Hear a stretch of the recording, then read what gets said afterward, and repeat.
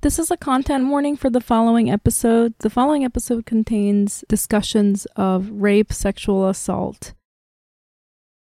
Hairy Butthole podcast is produced in partnership with Joy Sauce.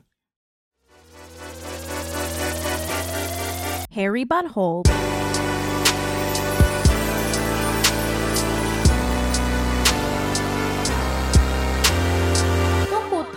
Welcome to Hairy Butthole Podcast. I'm your host, Young Mi Mayer. As you all know by now, Hairy Butthole is a podcast based on the Korean saying, if you laugh while crying, hair grows out of your butthole. I have a guest on every week, and then I ask them to tell me a sad story, and then we laugh about it. Is it healing? I don't know. Is it funny? Sometimes. Is it sad? Pretty much always. It's always something is what I'll say. It's always something. This week, I'm really excited to have a very, very special guest. This person is somebody I met during what feels like 4,000 years of doing stand-up in New York. She is known because of her appearances on Hysterical on FX, a wonderful comedy documentary. And also, she has a comedy album coming up with the hilarious Dylan Adler, who was on the show before, called Rape Victims Are Horny Too. Please, everyone, lend me your ears for the hilarious Kelly Bachman. Hello. Thanks for having me, Young Mi. I'm so glad you're here. I feel like whenever we've been in, I feel like multiple podcast situations at this point. Yeah, I'm saying this as no diss at all before it comes out, but it reminds me of the podcast I had you on. And during the pandemic, I stopped doing it, but it was called like Stupid Heavy. Right. It was yes. Where we talk about something silly and then something serious. So it was a different format, but it was like, it's very I remember similar. On your episode, we talked about eating disorders and... Oh, mukbang. Yeah. And I remember that you picked the two topics and you like didn't plan for them to have overlap, which is they did. Which is so ridiculous. I'm like, You're like, whoa, I can't believe I realized. I was like, I have There's a binge eating here. disorder. I like watching people eat.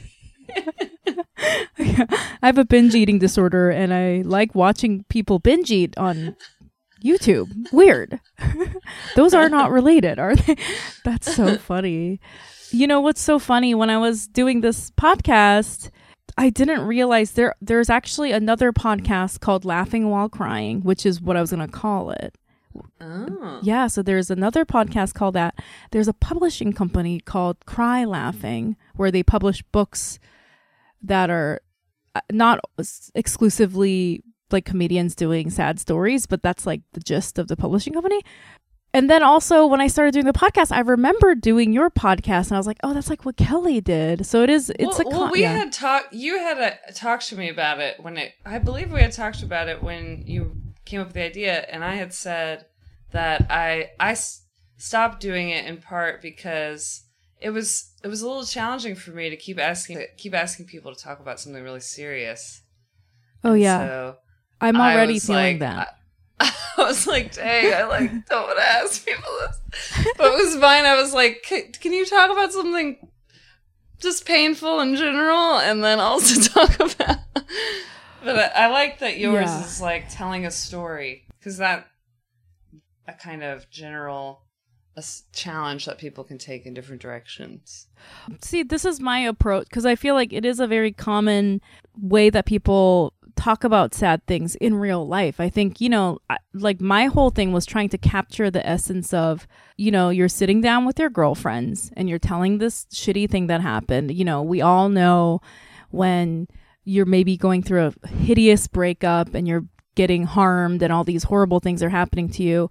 And then your girlfriends like crack a joke and you're like, yeah, he did smell like cheese. He did smell like cheese. Why am I crying about this guy?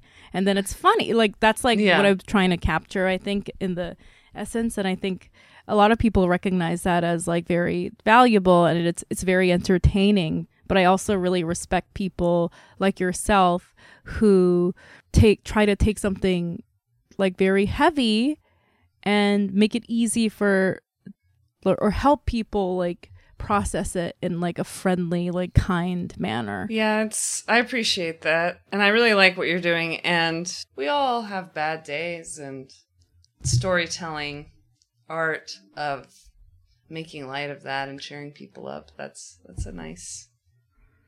Making it livable, nice man. thing. Making it bearable to exist.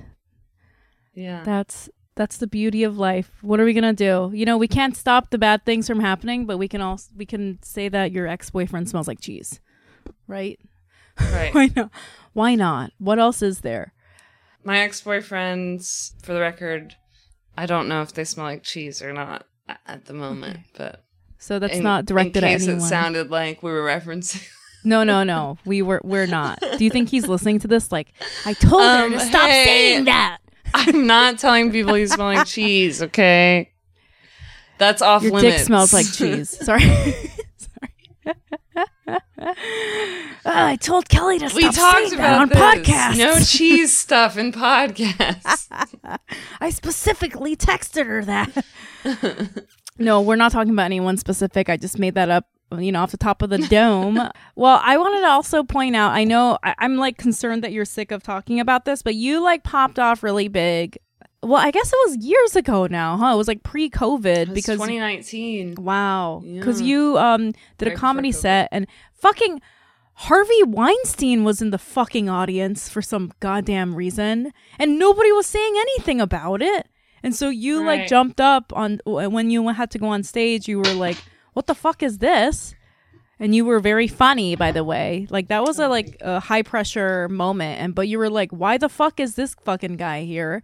And, obviously it like blew up online. I don't know. Do you want to say anything about that? Because you're probably sick of talking about it. Because I have like a anecdote that's related. Oh, cool. I'm curious to hear your anecdote, but I'm not sick of talking about it. There have been times when I've been sick of talking about it, or times when I've been, I don't know what the word is, but nervous about it following me, I guess. And not in that I'm ashamed of it, but would be like, I'll go on like any podcast or any situation where someone's talking to me, it's coming up. Mm-hmm. And sometimes what would make me nervous about it is that it goes down a very unfunny rabbit hole where it's about if you watch that set, I say like I was raped, and that's the starting point of me addressing the situation. And so that's what the conversation becomes about a lot. And that makes me nervous when I go on like a regular podcast, because it's like, oh, we're all here to like riff and have fun. And this is like a show people are used to listening to that's silly and light. And then I'm coming in like rape, but not even on purpose. It's just happening organically because people are like, oh, what was going through your mind when that happened? And I'm like, well, I was raped. Do you really want to know? Yeah. But it's not like questions about rape don't always bring out like, my most funny side. But a podcast like this, it makes total sense. I'm going to make it funny. We're going to make it funny. It's about sad stories that you're making funny. So if you want to start... Let's start at the fucking, the worst place imaginable. And that's kind of what we did with the whole situation. Like, that's what me and Dylan's album is. Rape Victims Are Horny 2 is a musical comedy hour about healing from rape trauma, featuring Dylan and I, who are horny rape victims, ready to sing. Well, so here's the thing, though. Your show is really funny. It's hilarious. And I'm sure anyone that's seen it, they know. But I feel like people... This is what I find so ridiculous about the whole concept of rape. Because when we were younger, when we were kids growing up watching stand-up comedians, it was basically white men, or just men that are not white, but cis men doing stand-up. And they had a bunch of rape jokes. And, whatever. Some of them are funny, but they were always sort of inappropriate because they were coming at it from not an angle of somebody that has experienced that. So it was kind of unfair. So then there was like this whole movement where I think rightfully so, people were like, don't do the rape jokes anymore because that's like inappropriate. And I agree. But then I feel like there's like this new wave of comedians that came out after that are people that were victimized by rape trying to make material about it as survivors, right? Mm-hmm. And then people were like, no, we can't talk about rape. And everyone's like, no, that's not what we meant by don't do rape jokes. We meant like, right. You can do it if that's like your personal experience and you live through it. Right. Or even there's probably a way to talk about it like in any way that's not punching down on victims. Exactly. Like it's like kind of like the way people talk about trans people in their comedy now, like why punch down on a marginalized group? Exactly. Survivors are already silenced. They're already suffering. So if they're the punchline, like the odds of that being funny or appropriate or low. Yeah. Yeah, exactly. It's like what people meant by don't do rape jokes is don't punch down on rape victims. There's a very easy way to do it, and if they were talented comedians, they would figure that out. But a lot of people are hack, and they don't really fully understand the subject matter that they're talking about, and that's what we were saying, like, don't do it in that way. Right. And so then I feel like there is this, like, I think that has carried over to performers like yourself who are 100% know the subject matter and can do it in a very intelligent way, and people are still being, like, uncomfortable about it. Yeah, well, there will be people who will be uncomfortable, like, with the title of the show, but then overwhelmingly there's just people that, you know, seem really grateful for the show. I know for me, I was really hungry for this show before I ever even did stand up. I wanted it to exist because I was seeing stand-up specials where people were making jokes about rape being in the news and rapists, and the jokes were like, aside from punching down on victims, which is the first part of a joke being very disappointing to me if it's about rape, it was like the premises were not true. That's what I think happens a lot with people tackling these kind of subjects. Like, it's like, okay, your joke technically is funny and is getting a big laugh, but the premise is so false that you've lost me. Like, there's a lot of jokes out there that basically imply that it's easy being a survivor. And so that's the starting point of the joke. And then everything after that, if you believe that, is funny. If you like truly believe, everyone believes you, and like it works out for you, and you get lots of money and opportunities from being a survivor. If you believe that, then there's like a lot of jokes to make from that. But that's not the case. Yeah. So survivors are so often not believed. They so often don't come forward at all. They're so often silenced. Making fun of the experiences we've gone through and also the way we're perceived, like knowing that people view people that speak out as opportunists and like fame seekers, like we're kind of joking like that's what we're trying to do, when really we're wanting healing and wanting to laugh, and also we want to be famous. So.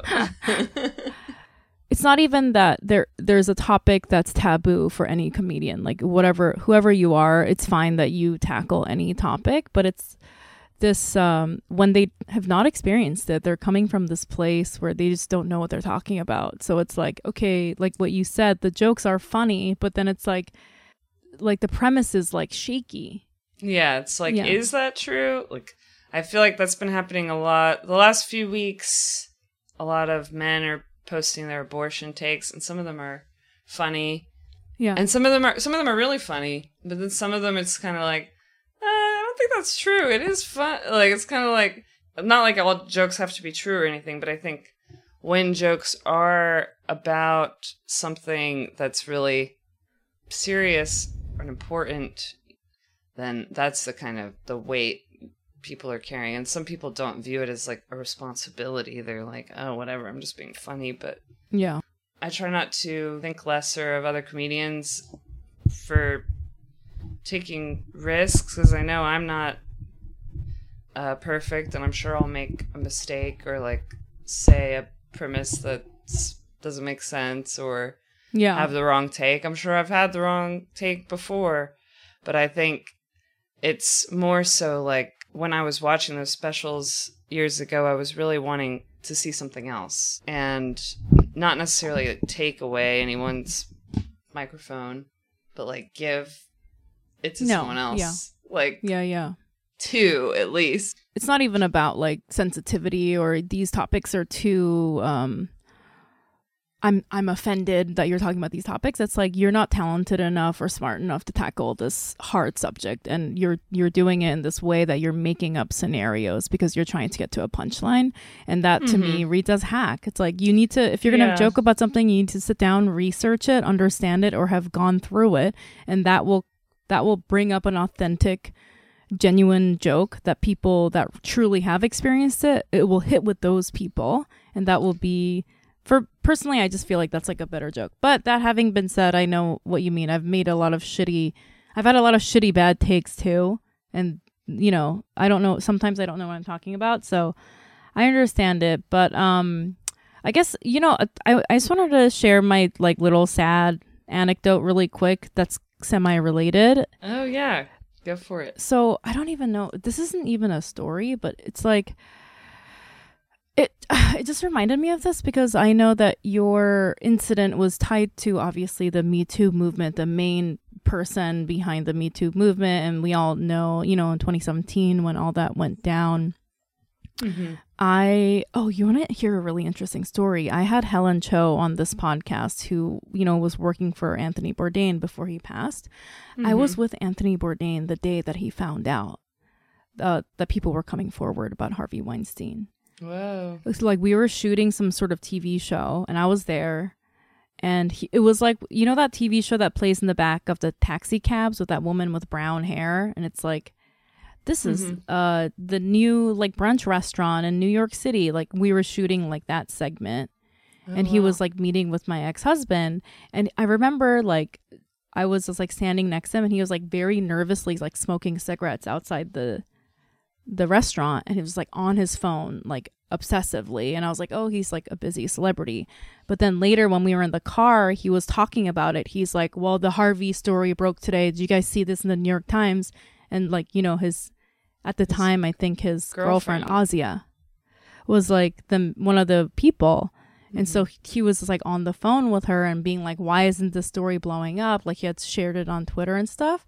And like literally weeks later, it took me a while to realize like what that moment meant. Do you know what I mean? Because I was like, what's happening? I don't understand. I wasn't even really on Twitter back in those days. It was like, and like looking back, I was like, that's so weird that was the day that was all going down.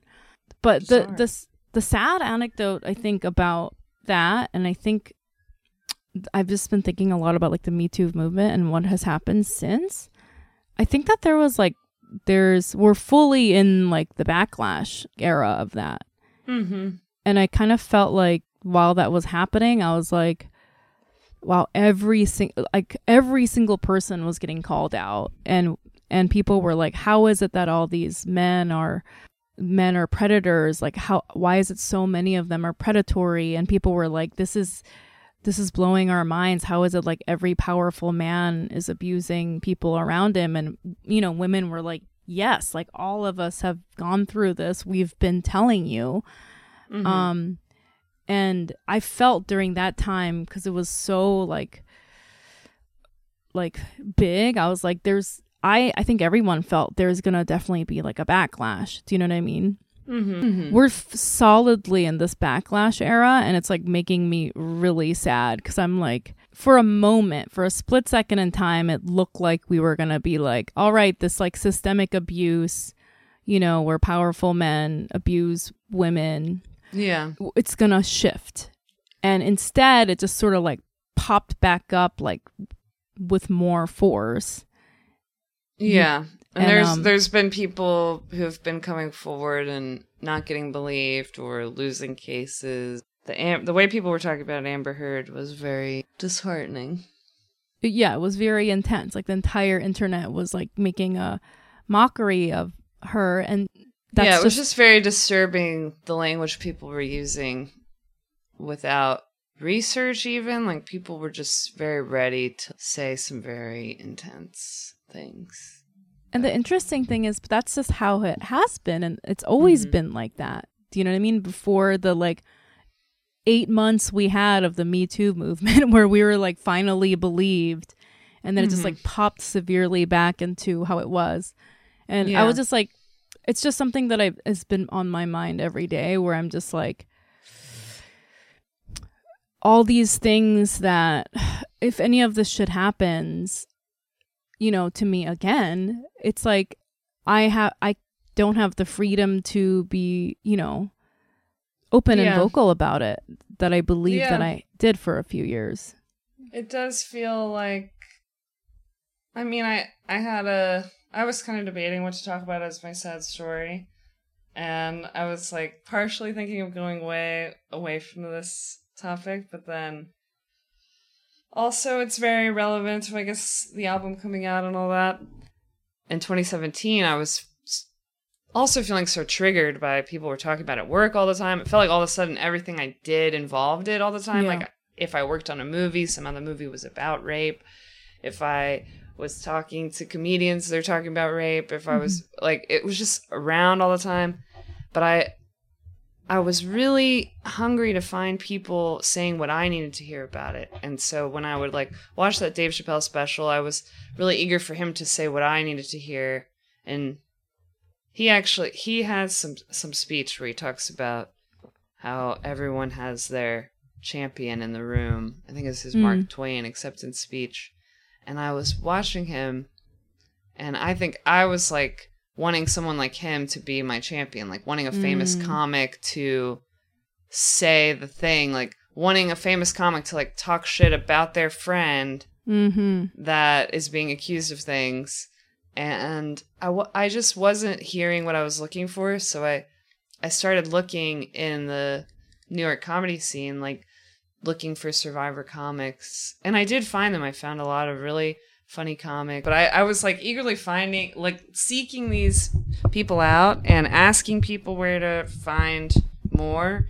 And I wasn't even doing stand-up yet. I just wanted to like make a documentary about it. I wanted to like put these women out there and interview them and, you know, film them doing their jokes.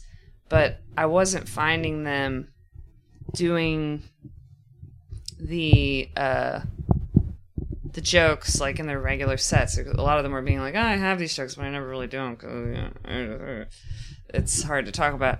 So I put together this show, Rape Jokes by Survivors, so that I could film it for the documentary.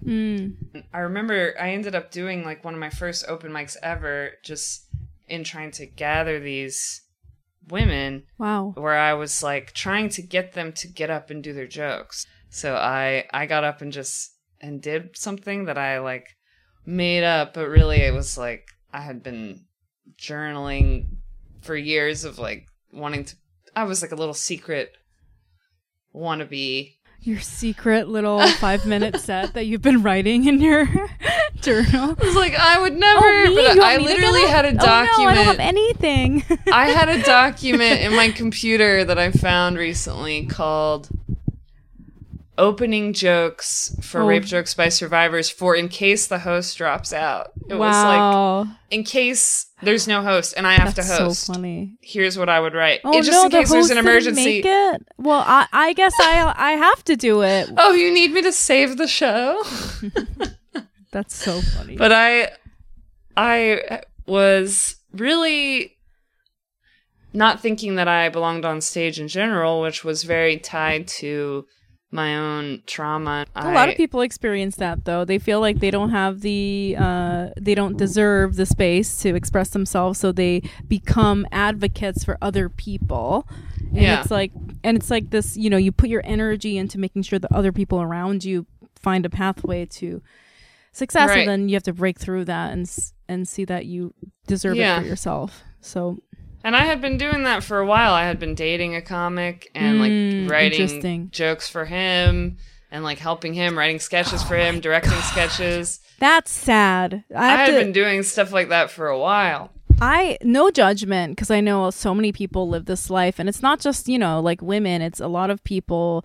They have this like psychological barrier stopping them from thinking that they deserve what they want, which is whatever, attention or, you know, the right to be creative. And so then they funnel that energy into somebody else. And I think it's not only women, but a lot of women get into those sort of relationships with men who are creative. Yeah. And so I spent like all my 20s doing that, like funneling my energy into a creative husband. And I'm not pointing any fingers, but like I see so many men who are famous, like actors and stuff like that, and they have these like stay-at-home wife sort of people, right. And I'm like, I know that woman is so creative, and I know she has all this energy and these juices, and she's like pumping them into this husband, right. You know, and it's like that horrible saying, like behind every like man there's like a woman or whatever, but it's like in this society.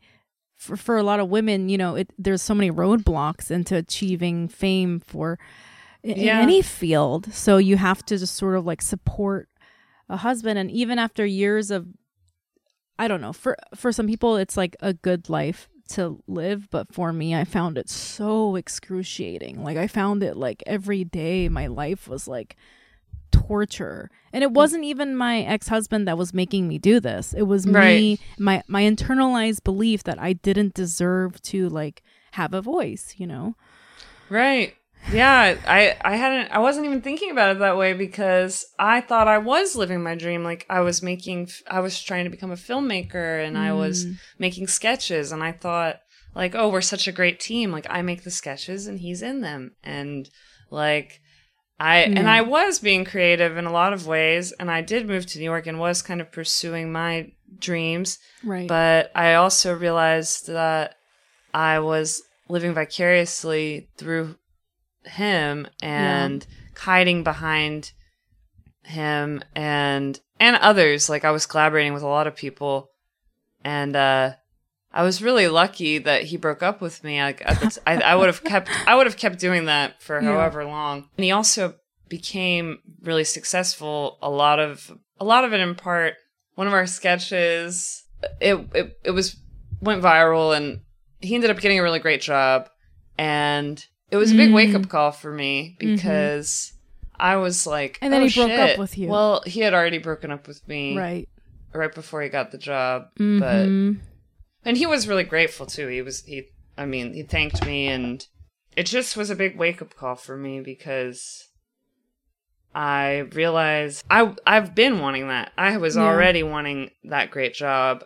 I realized, like I need to be trying to do this for myself. Yep. If I'm making, you know, what someone else wants to exist and it's working, what can, and then I thought, like, what do I really want to make exist? And it was this show, Rape Jokes by Survivors. That's amazing. And when I started producing the show, even then, that was the final straw. I was like seeing all these women on stage who were amazing. I was like, shit, that's still not me.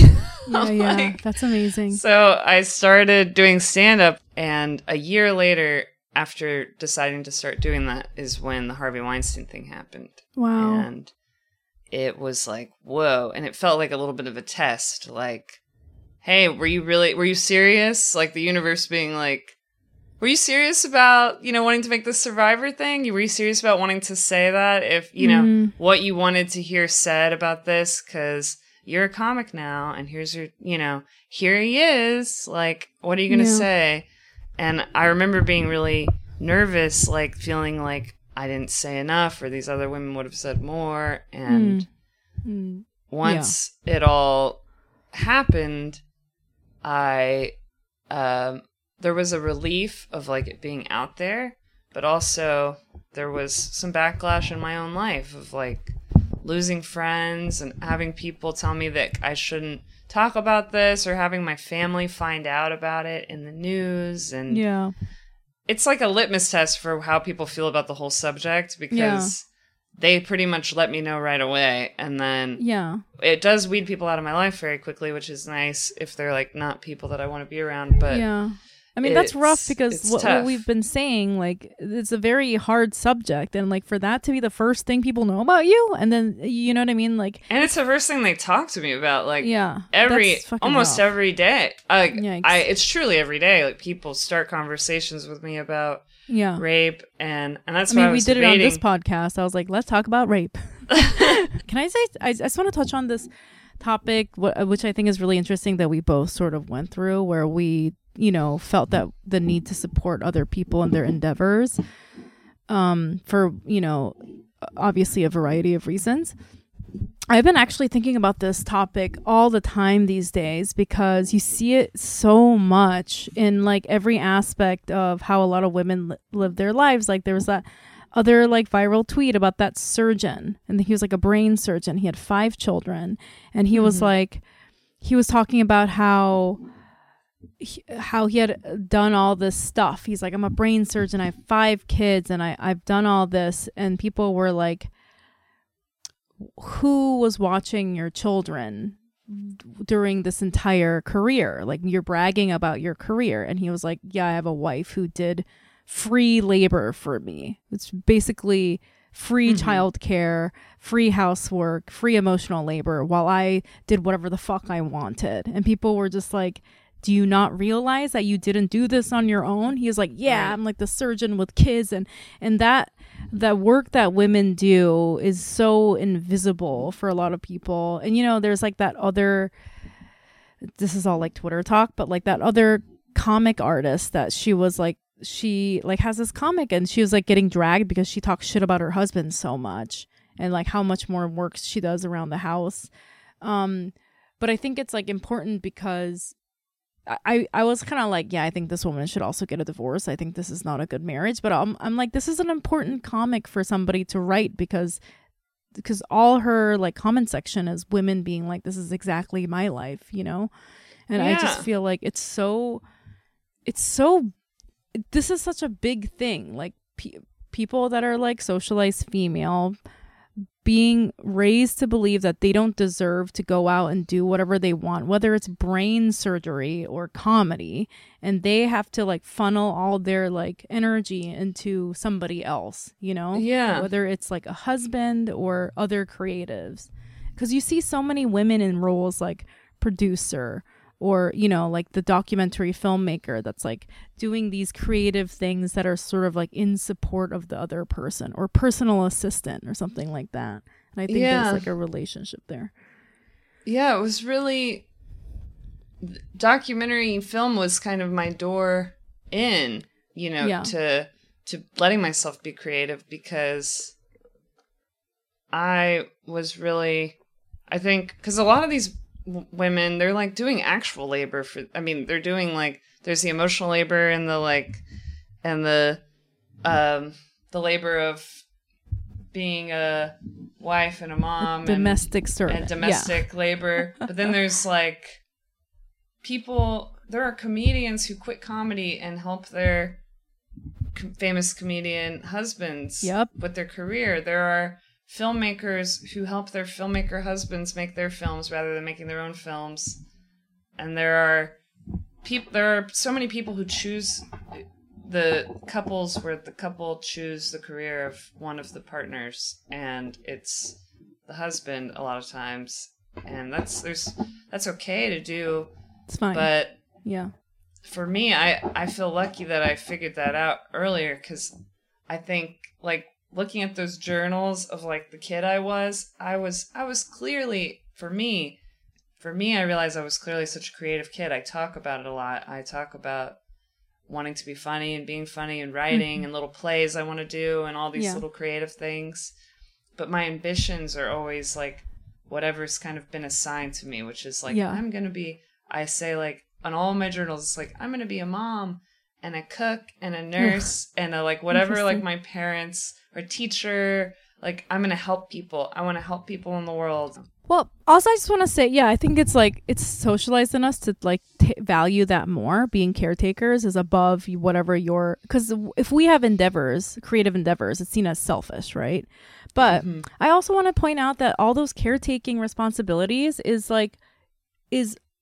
like the want and need to take care of other people is beautiful, and we should all have that. Men should also have that. Men should do that to their wives too. It shouldn't just be one-sided. I don't think it's like we should live in a world where nobody wants to take care of each other. And like some people call it, there's like a fine line between emotional labor and just being a human being and listening to each other and caring about each other. I just feel like it's so one-sided, a lot of times. I think we should all like carry the load of like emotional labor, childcare, domestic labor, and do it together as a community instead of trying to funnel it into, one creative person. And I think that dialogue has also gotten like pretty extreme. Yeah. The balance is like off. I care about people in the world and I want to help people. Like that's all still true. It's a great thing. And I want to be helpful to my family and friends.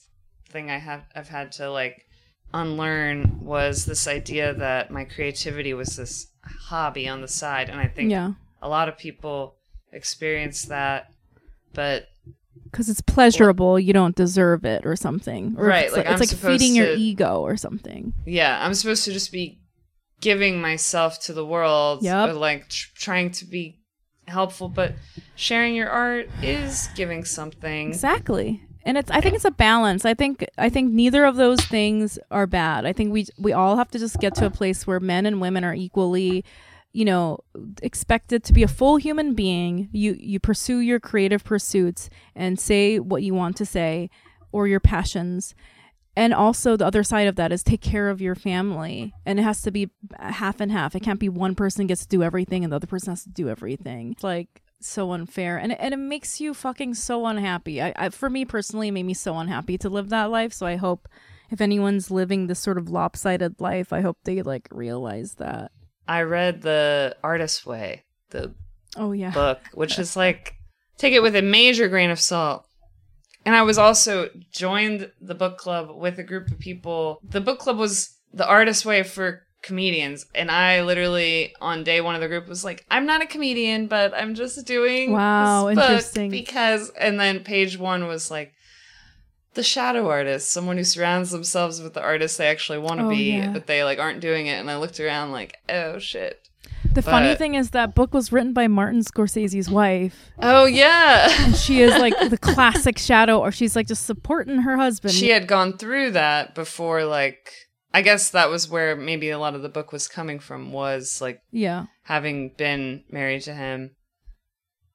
But fascinating. It is interesting because I felt like my little hero's journey of finding stand-up was like this thing of kind of looking for a champion and all these people and trying to find that in myself eventually, but that's sort of how a lot of the healing from all this trauma is very tied to that as well.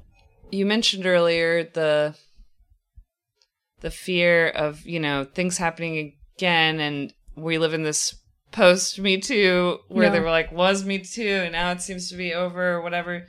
And people ask me about stuff like that a lot. But I don't try to tell people this, but I like people to know in the show, I say it very briefly, but the last time something happened to me was 2020. Like, it was after we started this whole journey, after I, started doing stand-up, after I found my path and found this show, after we've been performing it a year.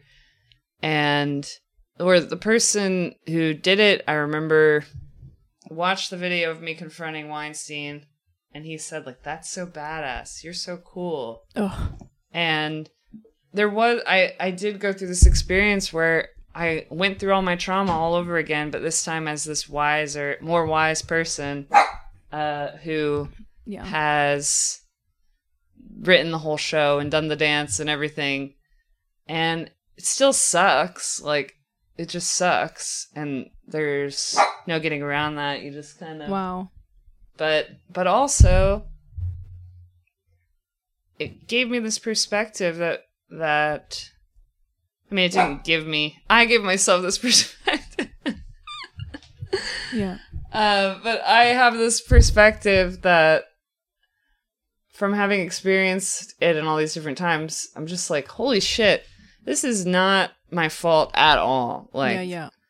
This is none of our faults. Exactly. This is this shitty thing that keeps happening. And it's just, no matter what. Remember, I tried to tweet about it the next day, which I deleted immediately because I could tell everyone was obviously, rightfully, just like, oh my fucking. But I think what I tweeted the next day that I deleted was like, me realizing that I had been raped in 2012, 2016, and 2020, and God saying, "Oh my God, I'm sorry, I'm so OCD." Because I feel like if anyone can make that funny, they were perfectly spaced apart. You just gotta not go out the fourth year. He's gonna just stay home. I will absolutely have a panic attack about this in 2024. I mean, so that's absolutely not funny. It's the least funny thing on fucking earth. But this is like also why I do this podcast. It's like we have these fucking shitty things. Like obviously your point of focus as a comedian is rape, like one of the most horrendous things that anyone can go through. And the fact that if we're being really truthfully honest, there's no way that any society is going to make any real steps toward eradicating rape in our lifetimes or in the next 5 generations. But like just thinking about that and the fact that it's just always going to happen is just like, what the fuck are we going to do? Like there's literally nothing we can do but laugh about it. And I think that's like the whole fucking point of this show and your show. And it's not like we're giving up. It's not like we're going to stop trying to, move towards a world where this doesn't happen. But if we're being realistic, it's going to be a long time, It is a tale as old as time.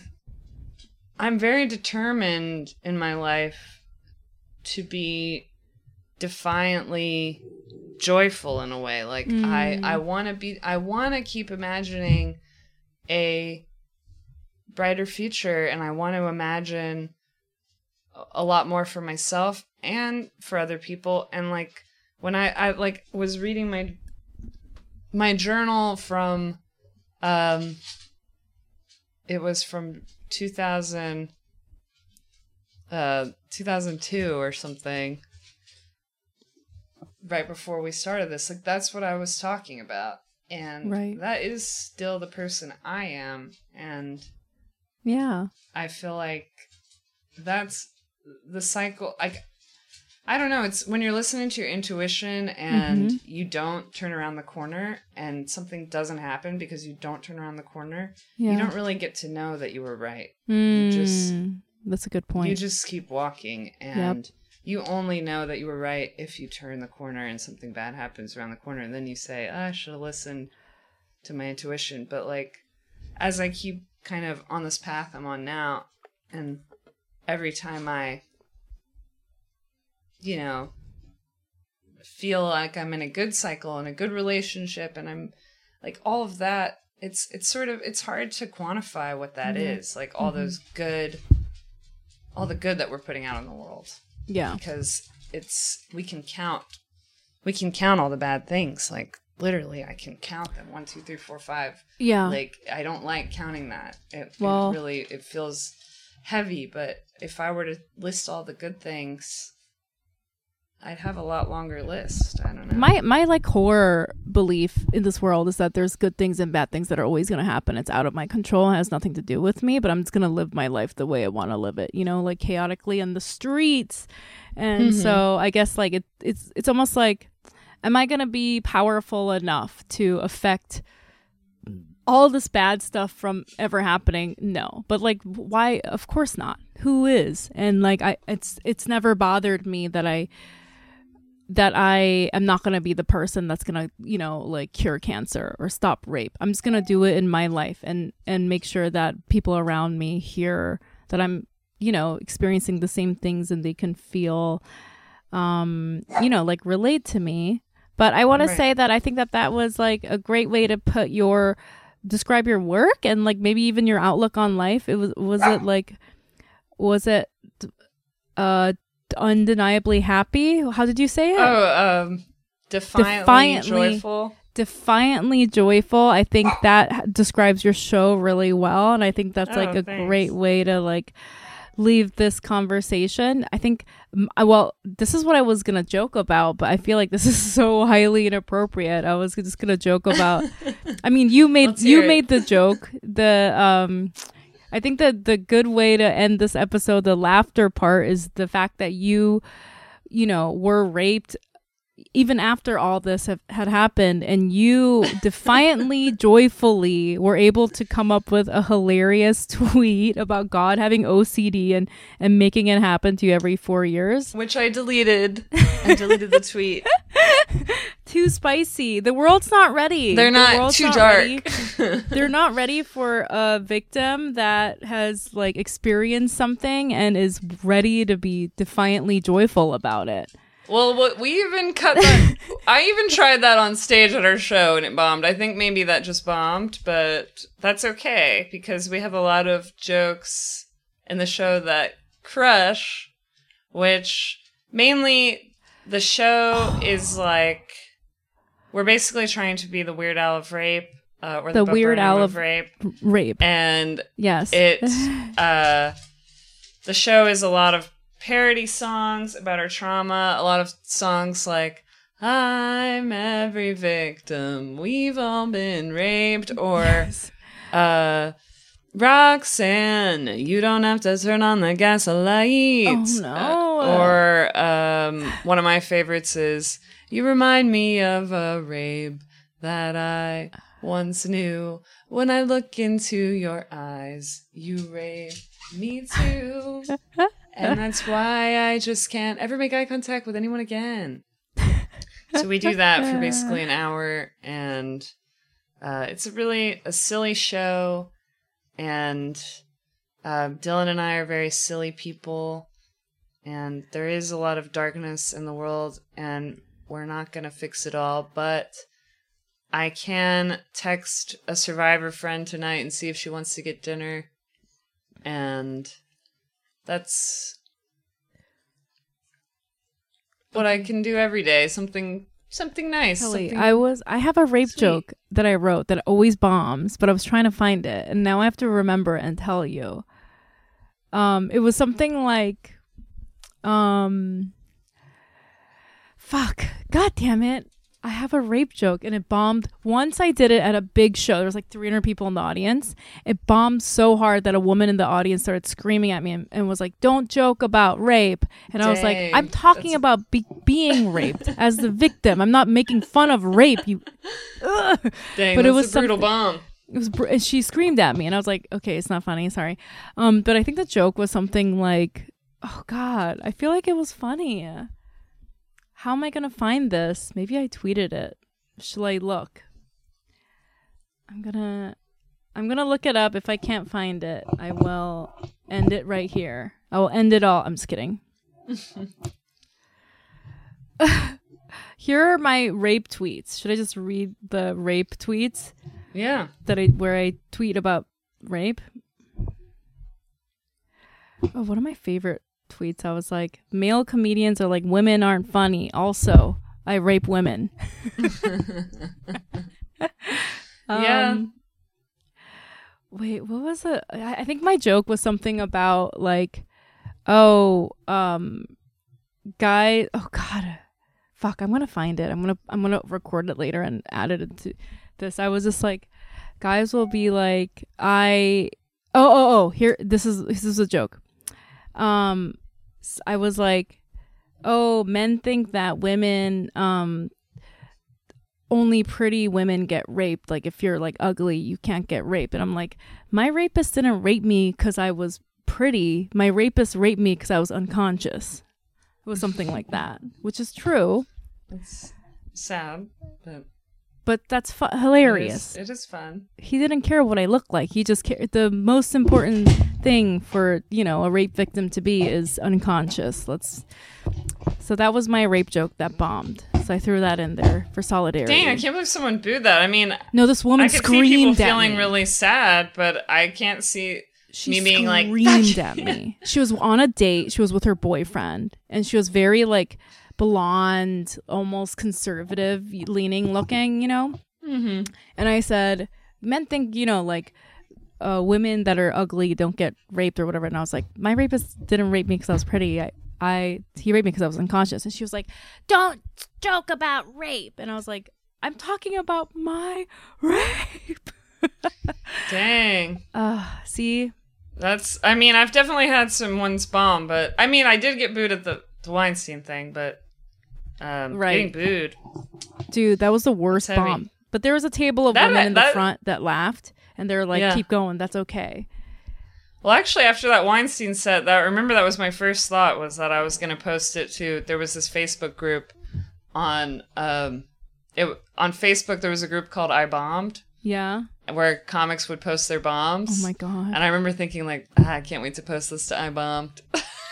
I'm going to tweet about this. So I was like, guys, I bombed. I talked about my rape. All right. Well, thank you so much for doing the podcast. Where can our listeners find you on social media? I'm at Twitter at Belly Cockman. Nice. And I'm on Instagram at Kelly Bachman. And mine and Dylan's album is coming out on September 23rd. Rape victims are horny too. Nice. When we are writing jokes about rape, it is funny. When I loosely talk about it, it is sad. But the show is the show's funny. Hilarious. It's amazing. It is funny. Everyone check it out if you're in New York City. When's your next show for Rape Victims Are Horny Too?